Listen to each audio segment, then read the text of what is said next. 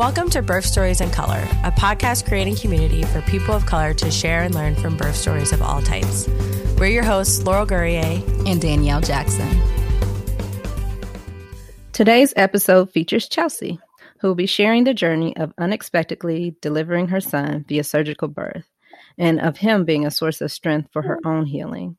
She hopes in sharing her story, she's not only providing a perspective for this community of listeners, but also allowing herself closure to the experience as well. Hello, Chelsea. Welcome to the show. Hi, Danielle. Glad to be here. And so are you. I got Cairo here. Yeah, I got my son with me. He'll be 4 months tomorrow. And, yeah. I never thought, it's crazy. I remember when I was pregnant, and now he's already about to be 4 months. So it's kind of overwhelming. Right. It goes so fast. Can you start by telling us a little bit about yourself and your family? Yeah. So I'm 28. I'm a native of Chicago. I'm a first-time mom. Growing up, I was the only child. But I knew, from a very young age, I always wanted to be a mom. I wanted to have a big family. And I just knew, my first child, I always knew it was going to be a boy. I come from a family full of women. So when they found out I was having a boy, my cousins, my aunts, everybody was just oh my God, they went all out. My family, really, they just, I don't know. Oh my God, I have a problem with doing that too. Saying, oh my God, okay. Well, prior to COVID, I was working in the TV and film industry out here. And that kind of got shut down. As soon as COVID got shut down, I was out of work. I had not expected it. It was so, it was abrupt. And then very much sooner, after about a couple of months, I found out I was pregnant. So I knew that was my whole dreams of being an actress and moving, everything just kind of got put on pause due to the pregnancy, because you can't work in production while you're pregnant. Right now, my mother is my biggest support right now. She has been here for me from the first day I told her I was pregnant to today. Can you tell us a little bit about your pregnancy after finding out? How did things go from there? Oh, man. So my pregnancy, mind you, I'm a first-time mom. So I always used to wonder, I would ask people when they were pregnant, what is it like to be pregnant? What does it feel like? And, of course, if you've never been pregnant, you have no idea. So when I found out I was pregnant, I couldn't believe it. Just watching, my son grow, watching my belly grow. It was really a beautiful experience looking in hindsight. But while I was in it, it was traumatic. I was suffering from depression before I got pregnant. So during my pregnancy, I just felt even more depressed. Then you got the pandemic, and then I'm not working. So it was everything just piled all into one. I had to end up getting a regular 9-to-5 job. And I worked. I worked up until I was 38 weeks. It was not easy, getting up and driving as far as I was driving to be on my feet all day. And a lot of things happen when you're pregnant that they don't tell you in sex ed class, nothing. They don't tell you how you gonna get carpal tunnel. They don't tell you how your arms get numb, while you sleep, how you can't sleep. And it's everybody's telling you, everything oh, you need to do this, you need to do that. But it's I don't know. I can't describe it. Like, my pregnancy was hard. My emotions were all over the place. My relationship, to me, it got worse. I felt alone most of my pregnancy. It wasn't a beautiful experience like I had hoped it would be. And then I was kind of mean too. It was crazy. Like, I was real mean. And then, like, the closest people to me, I kept getting into it with them. Like, and my mom, she's always like, the person you're most angry with when you're pregnant, that's who your baby gonna come out looking like. And yeah, that's exactly what happened. He came out looking just like his dad. But I did not, like, I prepared during my pregnancy. Like, I read books. I took a hypnobirthing class. I watched so many documentaries and videos of women giving birth naturally. Like, I immediately started my birth plan. I just knew I was going to have a natural birth. I knew I wanted to do a water birth. It was going to be so beautiful. And my pregnancy went the total opposite of how I prepared. Like, throughout my pregnancy, I had not really weighed my options out as far as like a cesarean, because I was so focused on delivering my son naturally, I just didn't even learn anything about surgical birth or medical interventions. I just knew I didn't want that to happen. My first and second trimester, I didn't really have any problems. It was my third trimester that everything started to go downhill. My blood pressure was a little high.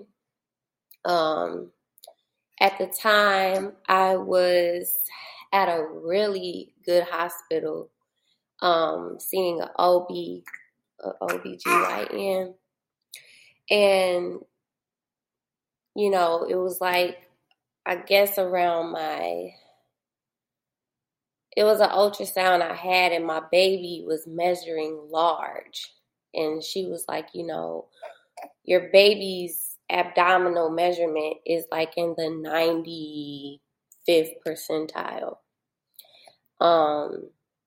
I didn't know what that meant.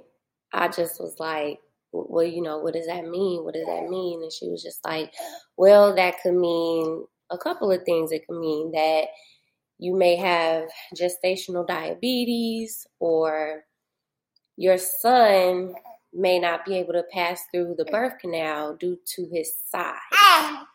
And so with that, I was just kind of like, like I said, I had already had my birth plan, like, in my head. Like, I wanted to have a natural water birth. And here I was at this hospital, and already she was talking about, a cesarean with my baby if he was to be too large.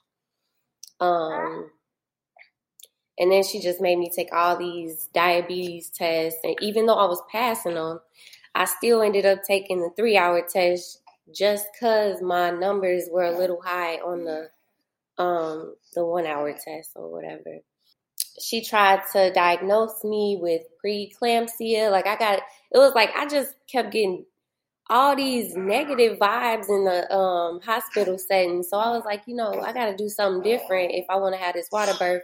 Once I asked her, I was like, well, do they do water births here? She said no. And I knew I had to leave once she told me that. So I started researching birth centers. And it just so happened that I used to work right when I was working in production. The studio that I was working out of was literally 5 minutes away from my birth center. So when I went to the birth center, I said, why does this area look so familiar? Yeah, because I used to work right up the street. I ended up finding a birth center that had midwives, and they did water births. So I took my chances. It was like, everybody kept telling me, like, are you sure you want to go into a, you want to leave this good hospital to go to a birth center. And, it was like nobody really supported my birth plans either. So as far as like my birth team, I didn't really have a solid support here. Like, I had some people that supported me that were not here for my pregnancy, but it was, the people who I needed most that were not giving me the type of support that I needed in the end. I often, when people like opt to do something that's not traditional or for their family, right, or in their friend sets, like it does become to be more like a taboo, right? Like you're not going to stay at the hospital with these good doctors, like you're saying, like this whole setup and your vision and what your thoughts were for your own birth didn't match up with other people, and that you're already like compounding the depression, the pandemic, all these things on top of a pregnancy. I could see how you can feel even more isolating during that experience and feeling like, is this going to work out? Right. So once I found the birth center, it was, to me, it seemed too good to be true. They have midwives that work with you. And then I was determined to find me a doula. Like, it was like all these things that I had a checklist of doing. Oh God, I got PTSD from that whole experience. I'm sorry. It was like, once I left the hospital, I came to the birth center, everything seemed good. Like, I was getting to know the midwives. They were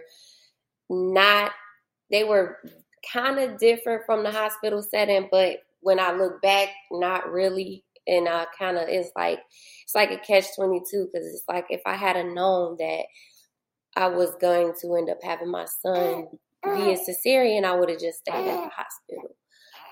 Because I ended up having my son born at a hospital that I was not too fond of.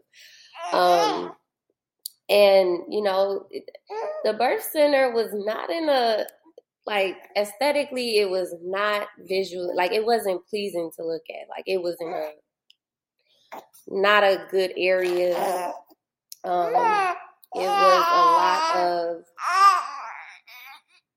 I don't know, like, it's, so I started seeing the midwives, and, I was still getting like these growth ultrasounds.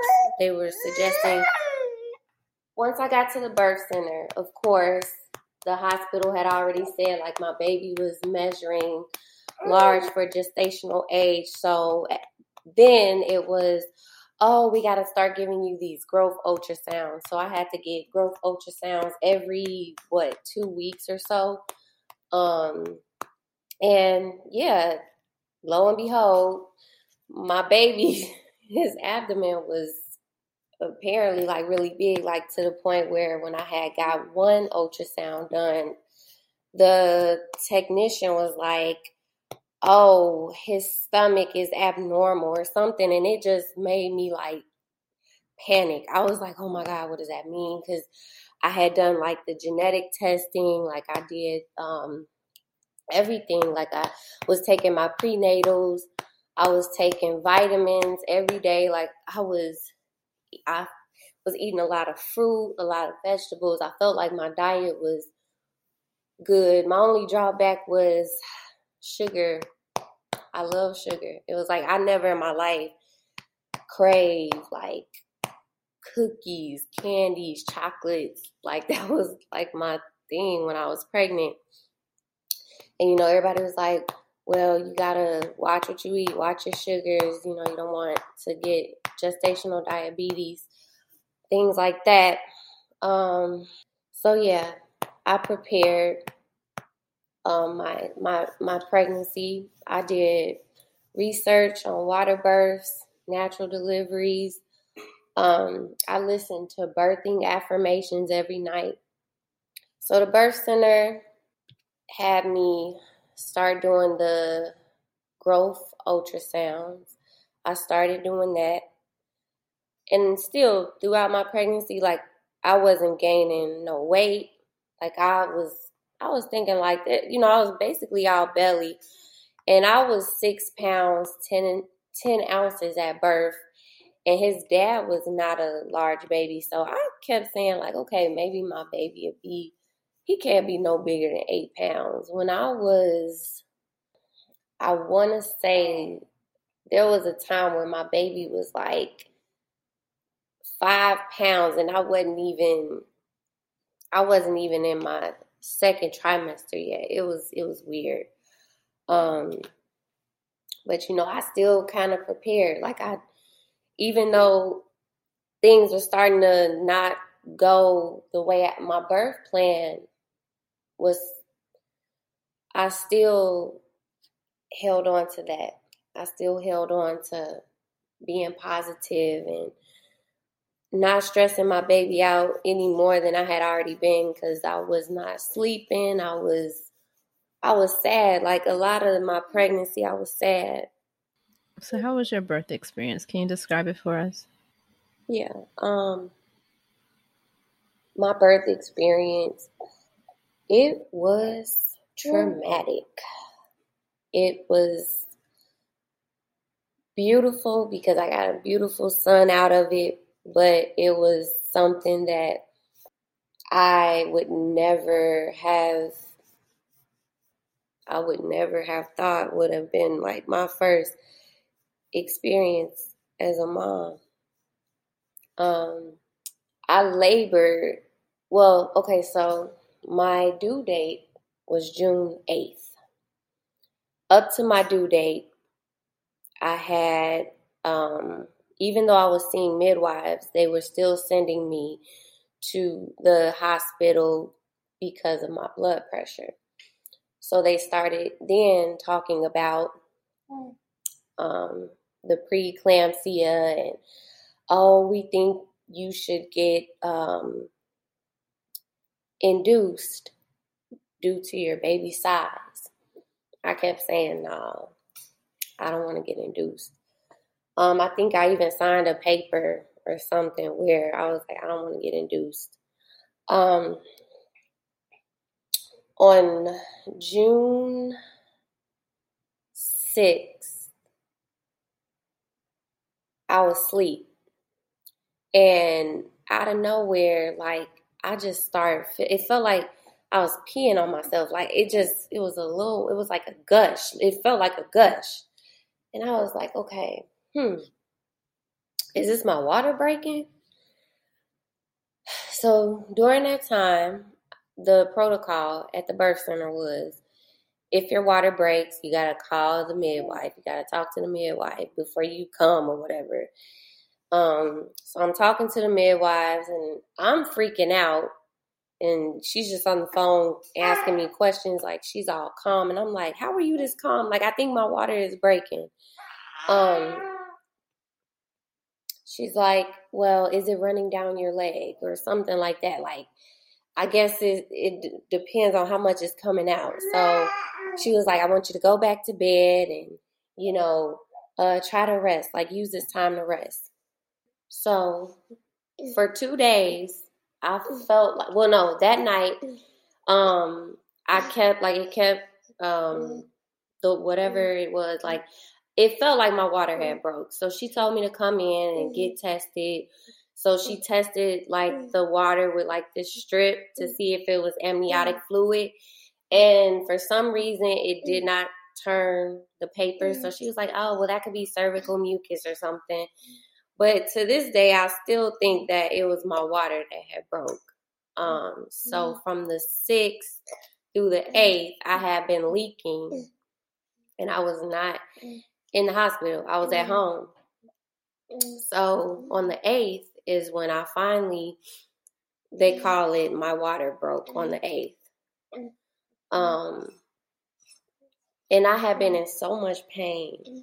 Like I always used to wonder like what contractions would feel like, because I had experienced Braxton Hicks, but I was just waiting for, like the contractions once your water breaks. I never really experienced anything.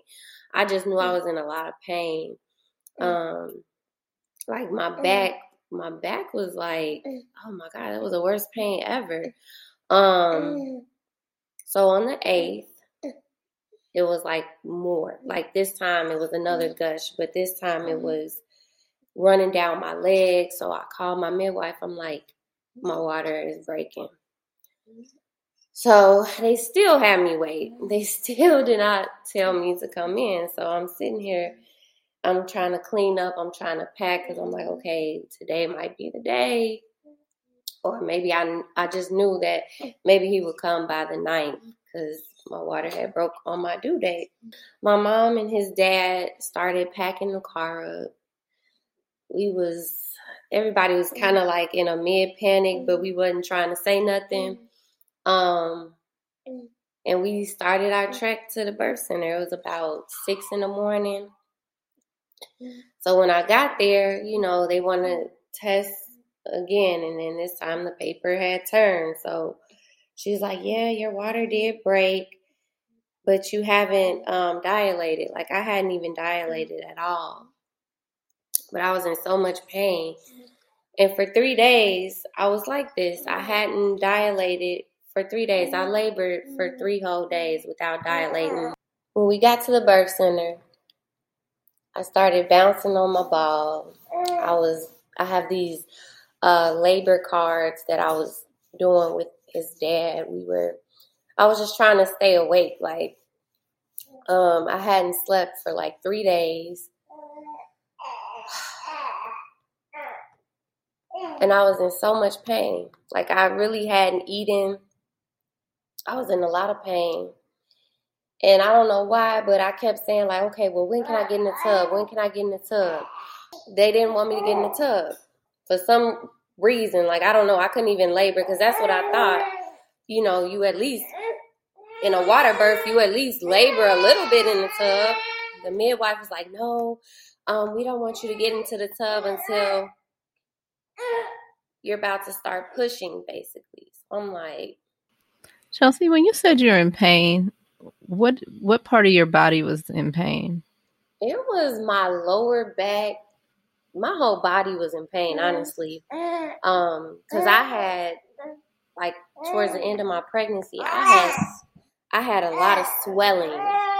Like, I was so, like, I couldn't even recognize myself. It was hard for me to, like, lift my leg to get out the bed. It was just hard. My lower back, that pain right there, it makes my period pain feel like nothing. Because that right there, I wasn't even thinking about, the ring of fire or anything. I was just like, this is worse. This is probably the worst right here. And I was just exhausted. Like, I was just so ready for this baby to come out. I was kind of nervous. Like, it had finally hit me like, okay, he got to come out. Like, there's no turning back. Like, he's got to come out. And I did not know how he was going to come out. Because I'm like, okay, they saying my baby, my last ultrasound, my son was 8 pounds. So in about 2 weeks, I'm thinking, he couldn't have, he'd probably be like 8 or 9 something. I'm like, he ain't going to be, he couldn't have gained that much in 2 weeks. I just got in the shower. I kind of stood in the shower for like an hour. It felt so good. I was just like, oh my God. And, I got to offer some compassion to his dad, because as much as I thought I prepared him on how to support me and, what to do, he kind of just, once we got there, he forgot everything. I was like, okay, I need you to do this. Remember this? I need you to do this. Like, I didn't want to do as much talking as I was doing, but I was like, I have to, because he's over here, he's hyperventilating. He's like fanning the walls. I'm like, no, you need to fan me. Like, I'm the one that needs to be fanned right now. It was, oh God, it was crazy. And so I never got in the tub, and they started, the midwives didn't really want to check me that much, but they were just like, okay, we just need to see if you dilated. So now I'm going on almost 2 days. I'm still leaking, and I still haven't dilated. My midwife is like, well, by 2 a.m., if you haven't dilated, I would suggest that you get the Pitocin to help you dilate. So I'm like, here we go. Here go the medical interventions. Of course, once you take the Pitocin, you cannot have a water birth, and then you have to be transferred to the hospital. So, for the next couple of hours, I was sitting in there like I was praying my baby would come out. I was using a peanut ball, like I was bouncing. I was just doing anything, walking around, trying to see if he would just budge. I still didn't dilate. And on top of that, I was GBS positive, so I had to get the antibiotic. So now I'm sitting here. I got this bag attached to me, and then they had to give me saline because I was dehydrated. I wasn't eating. I wasn't drinking. And yeah. So then 2 o'clock came around. I was dilated like not even 1 centimeter. And I was just like, oh my God, I couldn't. I was just like, are you kidding me? Like, because the pain that I was feeling, I just knew I was contracting. I just knew it. I said, no, there's no way. There's no way this baby. I'm like, he finna come. He finna come. And they're like, no, he's nowhere near. He's so high up. He hadn't even descended like far down yet. So it was at that moment that I just started crying. And my midwife was like, I think you should go to the hospital. Take the Pitocin. You still can have a natural birth. You just won't have a water birth. So I'm like, I had no other choice. I had to go to this hospital that I did not want to have my baby at. Got to the hospital, and it was another. So that was on the going into the 9th. So going into the 9th at the hospital, and I'm in so much pain. So now it's, well, do you want some pain meds? You want some pain meds? I'm like, no, I don't want. I'm telling myself, like, I'm going to have a natural birth. No, I'm going to do this. I can do this. They're like, okay, well, we're going to, they gave me so many hours to see if I would dilate on my own. And then they were like, if you don't dilate by this time, we have to give you the Pitocin. They had a doctor come in, and basically the doctor was like, once you get the Pitocin, you are most likely going to want an epidural. So they were like, you always have that option.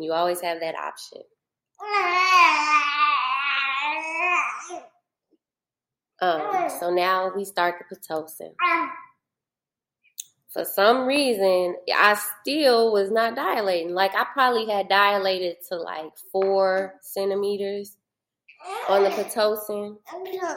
But I was up high. Like, I had went up to almost 18 on the Pitocin. Like, before I got my epidural, I don't know. My body just, I won't say my body went against me, but my body just did not it did not do what it was supposed to do. And so Can we pause right here? Can we pause? Did anyone ever say anything to you about premature rupture of membranes? I learned about that once, like the second time I went to the hospital, but not the first time that I went for the water leaking. Okay. Your son wasn't ready. That's it. Due dates are guesstimates, and he wasn't ready. That's it. If you came in, and usually if there's a membrane rupture, there's usually either some type of health issue with your body or baby's body, and it's like a alarm bell, right? And it could be stress. It could be an actual physical illness or something going on inside of your body, and it can cause a rupture of the membranes from that. When you got to that 0.5 centimeter, that was progress. But because your membranes are ruptured, you're kind of on that clock, so because they don't want you to become infected. So that next step of going to the hospital and getting to 4 centimeters with Pitocin after giving your body that time to try to catch up to what they were trying to do, right? Because now they're just on the clock trying to make sure nobody else gets sick and gets, between you and baby. And so these two ideas of all these, the birth plan and the ideas and preferences and what was going on, they just didn't match this time. Your body was doing what it was supposed to be doing, okay? When you intervene with what's natural, the hormones that are oxytocin that actually naturally does this when it's time, when the baby's actually ready, especially since you said he was high. Now, if you said he was low, and I would say, well, maybe he just wasn't positioned correctly to come down on your cervix the way that he was supposed to. But he was never even there to be engaged. Well, no, in the pelvis. He was. At that point, he was? Okay. He was always in the position to, I forgot. He was head down my entire pregnancy. And he was, I think his head was against my spine. Okay. Or something like that. Which was causing the back pain. Yeah. Yeah. And that's because the back of his head was hitting your spine, and so he needed to actually be the other way. And that can cause labors to go longer. It can be more painful. It's always important to put the pieces back together. Okay? Because it's fragmented. And labor itself is not this straight line, right? Just how as you tell it, it just goes here, there, around this way. It's never a straight line. And I don't want you to get caught in my body failed me. This whole system failed me. And I'm not going to not whatever somebody else did. I know it to be true because you're going to tell me more about it. But the experiences with the midwives and having to transfer to a hospital that was completely unfamiliar to you. And just that not having enough time in your mind as this, that's how it becomes traumatic. You don't have enough time to reset, right? It's just like a big snowball coming. Yeah. And you start to lose control of the few things that you felt like you had control of to begin with. Exactly. So when you were at 4 centimeters, pick up from there. So they started the Pitocin, and like I said, I was almost at 18, because I think the most you can get is 20. And I was like, I can't take it anymore. I was delirious.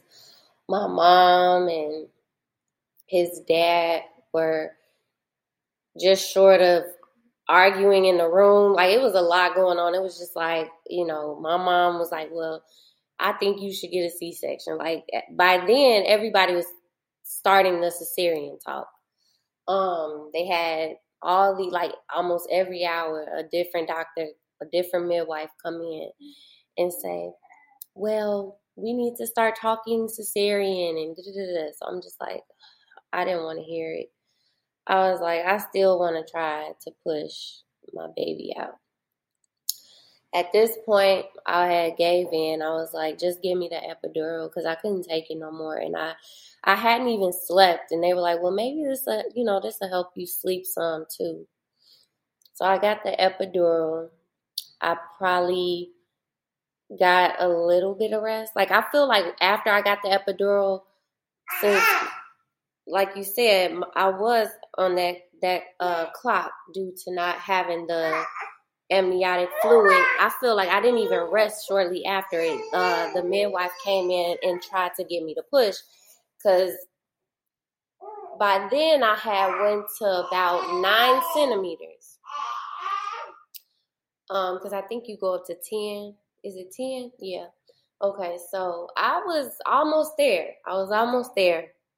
When I finally hit 10, it was a little after I had the epidural. Midwife was like, all right, let's try to push. I pushed, and I could feel his head. The crazy part is I felt his head like in my, I felt it in my vagina. I was like, oh my God. Like I felt it like he was finna come out type. It was crazy. Or maybe, but when the midwife was checking me, I guess he wasn't 0 yet. He was still like negative something. Like he wasn't station 0. So she was like, okay, well, we got to get him to such and such. So I'm like, okay. I'm pushing. And then I'm just, I'm getting exhausted. Like, I'm just like, he wouldn't budge. Like, he would not budge. And lo and behold, I got a cervical lip on my cervix from pushing. He would not come down. She was like, she had got to the point where she felt his head, but it was still not to like the crowning point. Like I never crowned. I never got to that. Like he wouldn't come past that cervical lip. Like she couldn't get rid of it. I literally have received every medical intervention before I accepted the cesarean. Like they even gave me the balloon to time my contractions, or I don't know, I forgot what it did, but they did so much with me. And I look back and I'm just like, nobody really advocated for me either. I advocated for myself, but it was only so much I could do because I was in pain. And I didn't really, I just didn't want to keep fighting with the hospital staff. Well, not fighting, but I didn't want to. I just wanted my son to be safe at that point. I just really wanted him safe. By then, they started talking cesarean. When the midwife told me I had a cervical lip, she looked me in the face. She said, you're doing a great job, but we got to get this baby out. I'm going on almost 3 days with no amniotic fluid. And my baby's heart rate was starting to get, like he was getting a little, he was getting worked up. Did they offer you an amnio infusion? Mm-mm. Or they actually put saline back into the womb with the baby, and it's supposed to replace the amniotic fluid, help baby's heart come back down? Nope. I didn't even know you could do that. Yeah.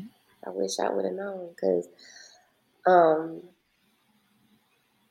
it was revealed to me that it was due to me not having amniotic fluid, that's why he wouldn't come like how I needed him to. So it's very interesting because you didn't know it, but they knew it. They knew that was something they could offer. Yeah. They knew that it was something that was necessary at the point that you had been leaking for days. And I don't want to like get into like the whole race thing, but of course the whole staff was white, and I left a black OBGYN. What's crazy is the OB doctor at the Better Hospital, she was a black woman, and she told me at my last visit, she said, she was just saying, like, I really think you should do a cesarean due to your baby size. And, you know, I'm just looking at her like, huh? Like, she didn't even really support me with the water birth. She was just like, you know, babies are not meant to be born in water. Like, she was just super projecting on me. And I was like, I ain't like that. But I was like, oh, okay. So now we get to the cesarean. And that's kind of really a blur because I literally was in shock. I couldn't believe that this is what was about to happen.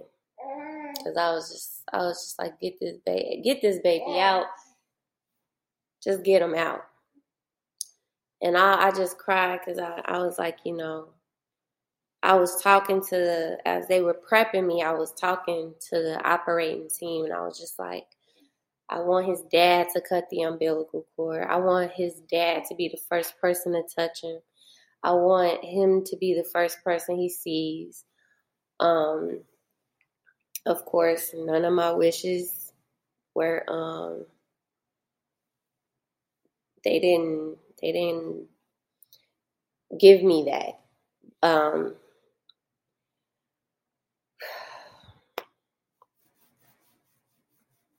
All I remember was I was so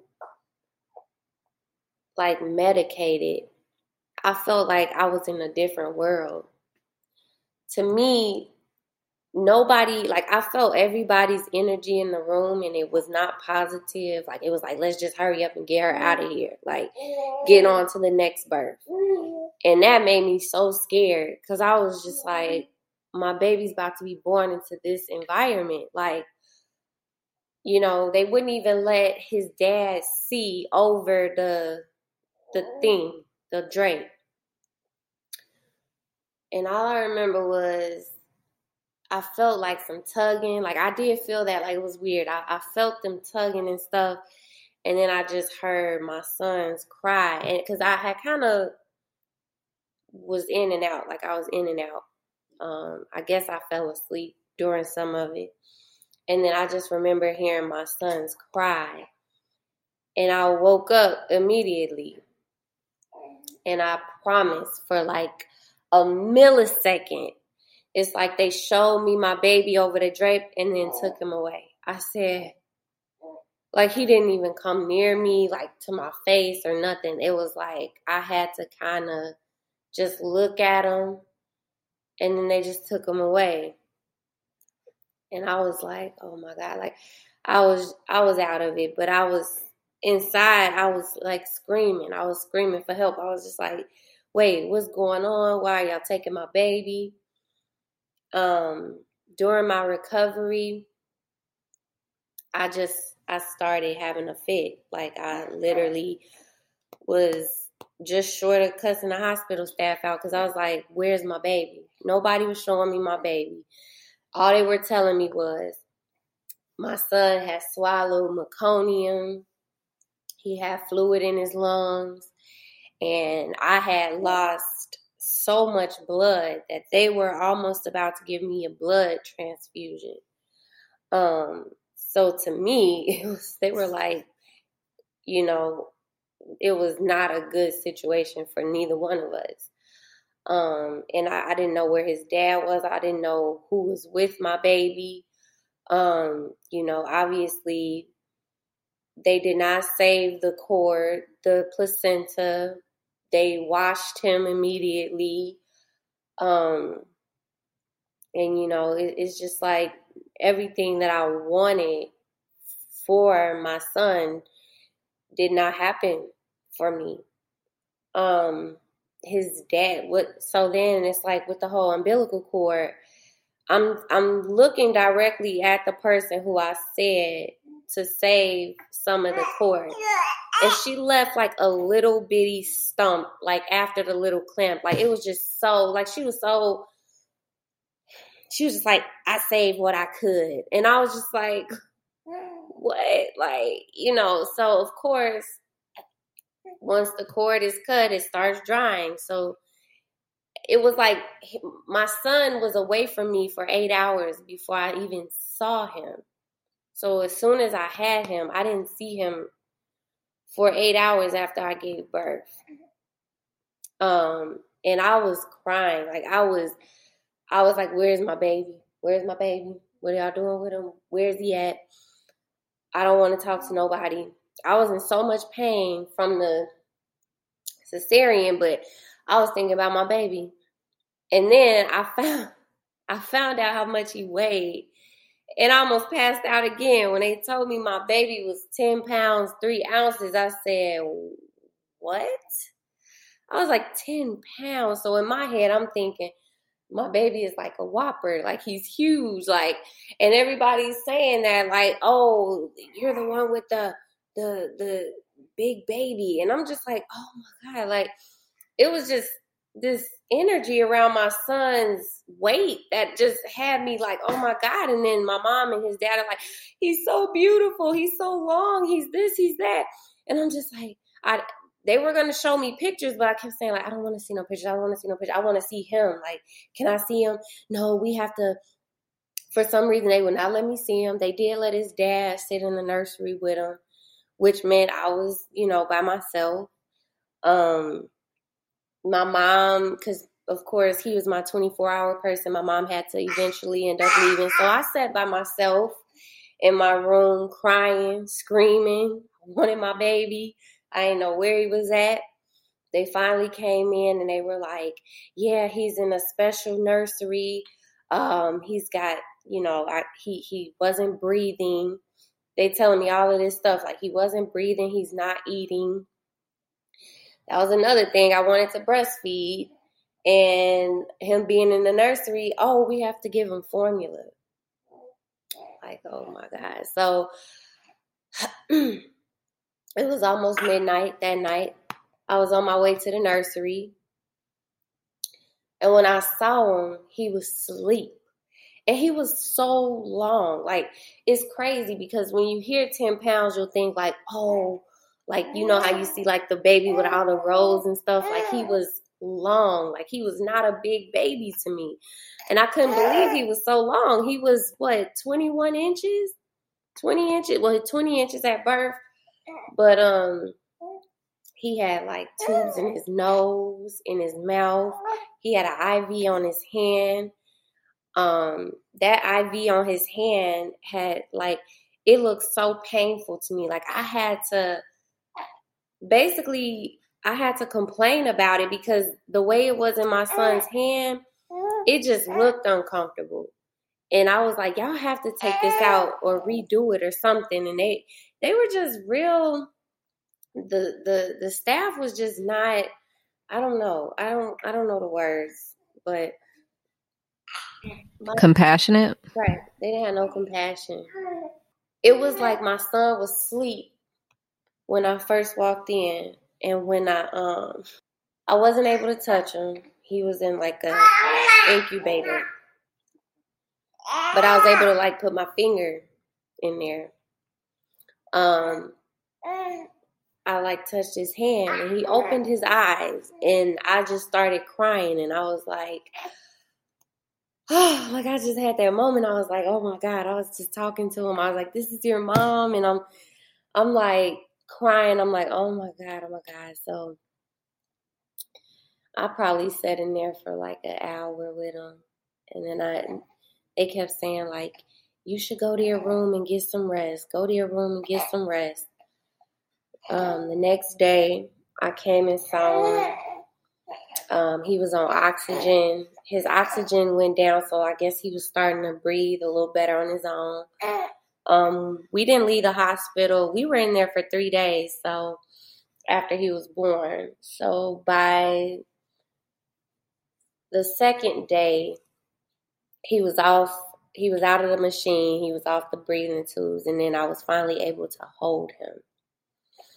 And I think that was emotional for me too, because my baby had all these people touching him except for his mother. And that was probably the hardest part for me, because I had felt like they had took away our connection at that time. I don't feel that way anymore, but like I didn't do the golden hour, like I didn't get to do any of that. But yeah, my baby, he lives up to his name, because he was victorious in his birth journey. Cairo. Absolutely. Yeah. Victorious together. Yeah. You both survived that. And you both survived that. That was really, that was really it. I won't even get into how the staff was treating me, because at that point I was just like, I don't want to make people mad that's taking care of my baby. So that was another thing. I'm just like, just deal with it. And then having to deal with the healing of a cesarean is not pretty. And my son, when he was finally able to sleep with me the last night before we left, he was able to come into the room with me. Because even then, after he was born, and they would tell me, I didn't take advantage of it, of, really truly resting, because I just wanted him so bad. He was able to sleep with me that night, and I started to, pump, get my milk flowing. That didn't last a long time, but he was able to get some of my breast milk. I was just not happy. Like, I was not happy with my whole overall situation, but I was happy that I had my son. I was happy that he was able to get off the oxygen and the IVs, and he's here. He's like, 14 pounds now? My whopper. I see why you stressed that it was traumatic, for sure. Once you got home, I know you said there was currently PTSD and anxiety. I know that my understanding is that there was also some postpartum depression and anxiety as well in the immediate portion of that postpartum period. How have you been able to work through that stuff? Well, it's definitely been a roller coaster ride. Postpartum, it's like, I love my son. I love being a mom, but it's like remembering when, I was able to sleep and go out and do stuff. Now I have a whole nother human. Got a little more brain power I gotta use. But I've started therapy, and it has helped. I'm in a postpartum moms group. It helps talking to other moms and hearing that, I'm not alone. And these are moms that the postpartum group that I'm in, it's a bunch of moms who either had their babies at the birth center that I was going to have my baby at, or at the hospital. And I've developed relationships with one of the moms who had her son at the same hospital. And we have a lot to talk about, because she had a lot of similar things happen to her that happened to me. And,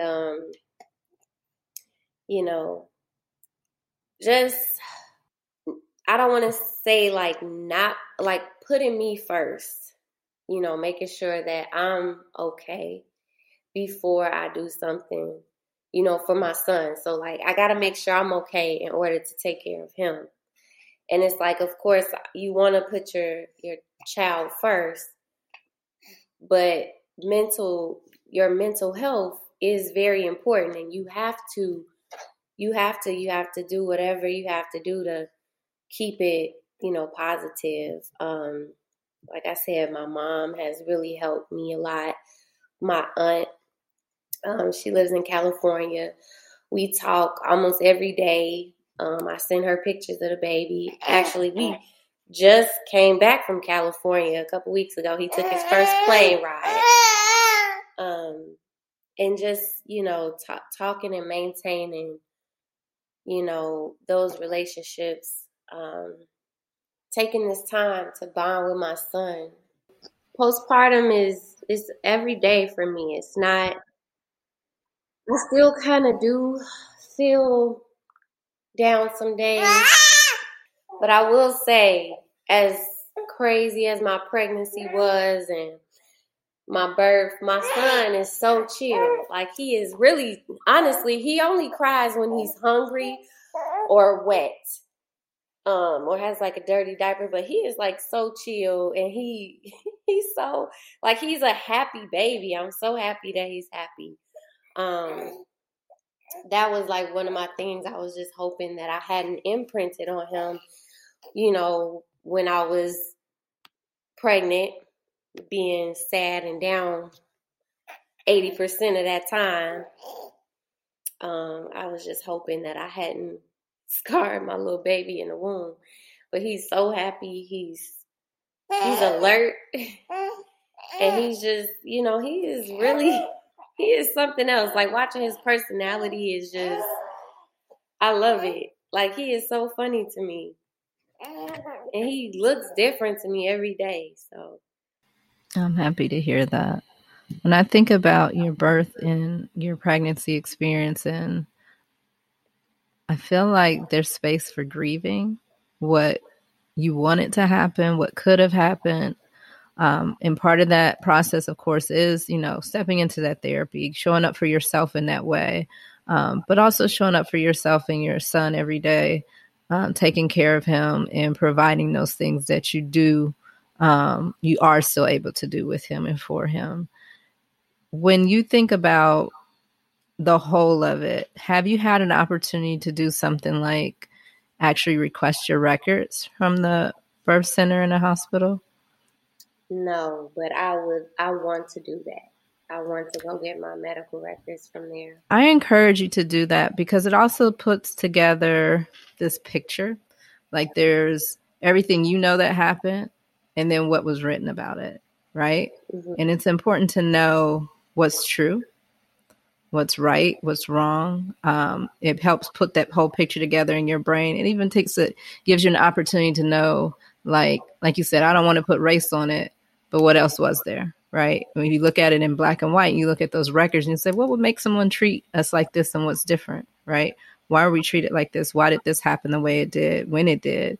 I mean, an amnio infusion, like I said, could have happened. Some midwives, some providers do let people push when they're 9 centimeters with a lip, but the reason why they don't, and they prefer that you wait for 10, much closer to 9 to 10 with a lip, is because you'll tear your cervix, right? Which is what happened. Or that it will swell, which could cause issues. It seemed like there was just a lot of missteps on a part of your medical providers that you don't need me to tell you that, right? You already know that yourself, and it's good to see it in black and white, what's in your records, and that you can dispute things that aren't quite true or are not documented correctly. Now, I think that helps with your process as well, right? Not that you have to keep digging into it, but I think it's important for you to see everything and how that was help support your own healing process, because it is ongoing. It's not something that you just say, I talked about it one day and now I'm done and it's over with, right? It's a daily process. It's just like triggers, different things that come up for you that remind you of parts of that process. Even down to knowing, like, were they checking your iron? Why were you bleeding out on the table? Well, your life has value. Your son's life has value. And you're important to us. I mean, I look back and I I look at it as if they did what needed to be done to get him here. My son fought, and he was able, from the time that he was in the NICU, he progressed every day. So it wasn't like he had any setbacks or anything. As much as I want to go and I am, one, going to get my medical records, and two, this time when I read through it, I want to read through a different lens. I'm on the other side, so let me go back. Because even when I asked his dad, well, what happened in the operating room? Can you tell me? I don't know if he maybe doesn't remember or what, but it's like I have no real recollection of my baby being born. And I'm kind of sad about that. That's sad to me. But my baby is here, and I'm watching him grow every day, and he's definitely a handful. Definitely a handful. This is like I said, my first baby. Will I have other kids?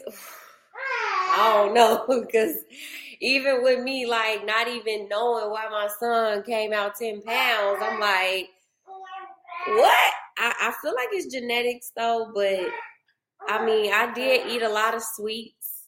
Oh God, sweets was my kryptonite. I don't know, but my baby didn't have any, he didn't have any glucose issues or anything, so I was happy about that.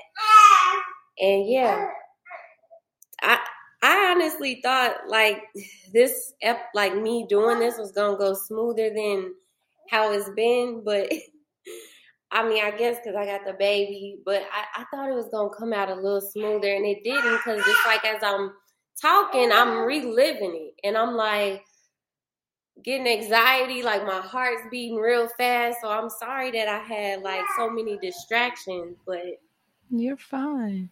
This was hard. It is. It absolutely is. I had everything written out. I didn't even I literally wrote out what I was gonna say, and I was just I can't even look. I'm oh. Well, from my perspective as someone that has listened to over 100 birth stories, it is on target for how your birth experience went and in what stage you are in your healing. He's only 4 months old. Yeah. Okay. Yeah.